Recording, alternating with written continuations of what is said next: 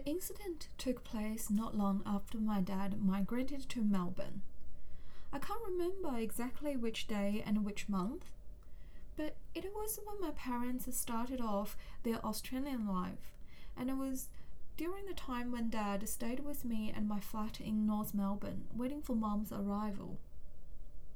On that day, when I returned home, Dad was in. He waited for me to settle in and said, "Something happened to me today." His cautious tone suggested this was something unusual. I stopped what I was doing and asked, "What happened?" He went, "Today I went to the park nearby to practice TaiChi. Since I got here, I hadn't had a chance to practice. It is my dad's retirement plan to run a TaiChi classes in Australia. In his preparation for his migration, he practiced hard to pass all the national examinations of TaiChi in China, and gained himself the certificate of top senior TaiChi master." Dad continued, "I took my MP3 player so that I could listen to the TaiChi music from earphones while I was playing. I found a good spot at this park under a tree. When I was playing, I saw an elderly woman from the corner of my eye. She was watching me and moving her arms around. From her body language, assumed that she was talking to me. But I was in the middle of TaiChi movements. I couldn't stop and didn't want to mess up the flow of Qi. I thought that once I was done, I would find out what she wanted. But she left. I didn't think of her anymore. Just when I finished TaiChi and was ready to go home, a police car stopped in front of me. Few policemen came out and approached me. I was puzzled. What did they want? I'm not afraid of them, of course. The policemen questioned me what I was doing here. I told them that I was playing TaiChi. They said someone reported me for carrying and using a weapon."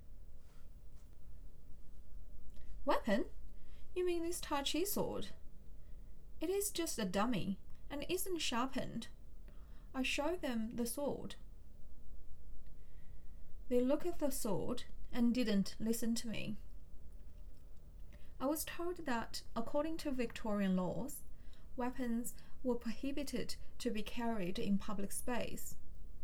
They asked me to go to the police station and make a record. This is just a silly misunderstanding. I'm not afraid of them, of course. I didn't do anything wrong, so I went with them to the police station.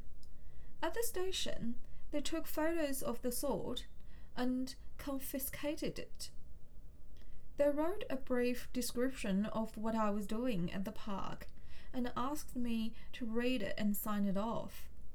In the end, they told me that I would be sued for offending Victorian weapon law, be prepared to receive a court letter. Then they let me go. What a bad luck. WTF? I cried in silence. I never heard about this law, but how stupid and rigid those policemen were. Any intelligent person would have seen my dad's innocence and harmlessness. Even though he might have broken a rule, he didn't know. He wasn't new to this place. Shouldn't he be forgiven for his first time? What kind of society is this? Having said that, what is the definition of weapons anyway? With a strong intention to insult, tree tricks on the side of the road would do harms to people. I feel terrible for Dad. Although my dad didn't reveal much his feelings more than some angry tones in his narration, I knew that he would feel embarrassed. Dad is the kind of person who always cautiously follows all kinds of regulations and rules and rarely challenges authorities. It is in his conscience to be a good person, a model citizen. He would never have ever thought one day he would be accused of being a criminal. After that day, we intended to leave Dad's unpleasant incident behind. Months had passed. Mum came and reunited with us in Melbourne. When everyone almost forgot about this, we received a formal letter informing Dad to attend to the court for his offence. At that time, we were all new to Melbourne and had very few people to ask for advice to deal with this matter.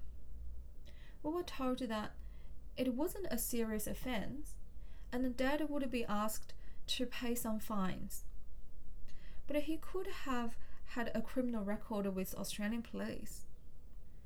Dad didn't like this potential outcome, particularly to have a criminal record for this innocent misunderstanding case. In the end, a good family friend recommended a lawyer firm. Dad hired a lawyer from them to represent him at the court. It wasn't successful. So Dad didn't have a criminal record in the end. He paid fines as court requested and spent almost $1,000 on the lawyer.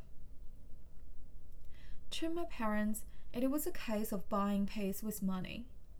To me, this records an English curse that ironically has a mysterious Chinese root saying, "May you live in an interesting time."